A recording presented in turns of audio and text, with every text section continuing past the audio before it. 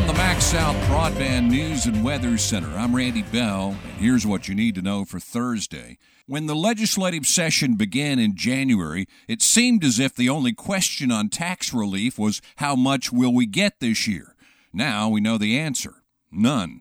Even though the Republican leadership at the Capitol has been pushing for another tax break, bills that would make it happen have fallen victim to a legislative deadline, with even some Republicans deciding that now's not the right time to be cutting taxes again.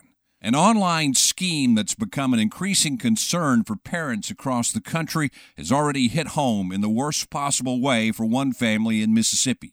A Starkville father says his 16-year-old son killed himself after getting caught up in a sextortion scheme involving a video chat with some people in Nigeria who threatened to share the explicit images online if he didn't pay them $1,000.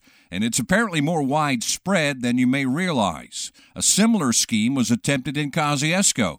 And John O'Hara with the Better Business Bureau of Mississippi says he mentioned sextortion during a talk at a school in South Mississippi recently, and several students told him they had been asked to send explicit photos to someone they didn't know. But O'Hara says it's not just kids who become victims. This even happens, we see this with romance scams, with older people who may be lonely, meeting someone, and they really believe that they're in a relationship or a friendship with someone online without really knowing them. And for those who get lured into one of these sextortion schemes, paying the money isn't the answer. No, actually, it's just like the tip of the iceberg. It's like you start to pay, and they start at $100, and then they go to $250, then $300, until they feel that you're at a breaking point. O'Hara is encouraging parents to be supportive if a child falls victim to the scheme. Talk to your children. Let them come to you in case they get into one of these things. Attorney General Lynn Fitch offers educational resources on internet safety for both parents and young people. She says sextortion schemes should be reported to cybertipline.org,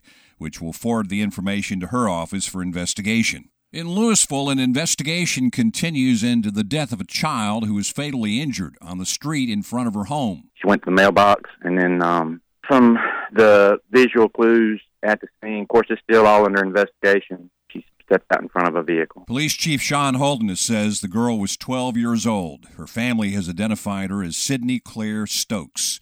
The accident happened on Brooksville Road Tuesday afternoon. A Highway Patrol accident reconstructionist is assisting in the ongoing investigation. And some more changes in Kosciuszko's proposed dog ordinance. The Board of Aldermen had been expected to make a decision on it this week, but the vote was put off after some minor changes in the wording. There may be some changes still to come. Who knows? Mayor Tim Kyle says vicious dogs have been a real problem in the city, and the ordinance is just an effort to protect the public. Find the latest news and weather online now at breezynews.com, kicks96news.com, and cruiser98news.com. From the MaxSouth Broadband News and Weather Center, I'm Randy Bell.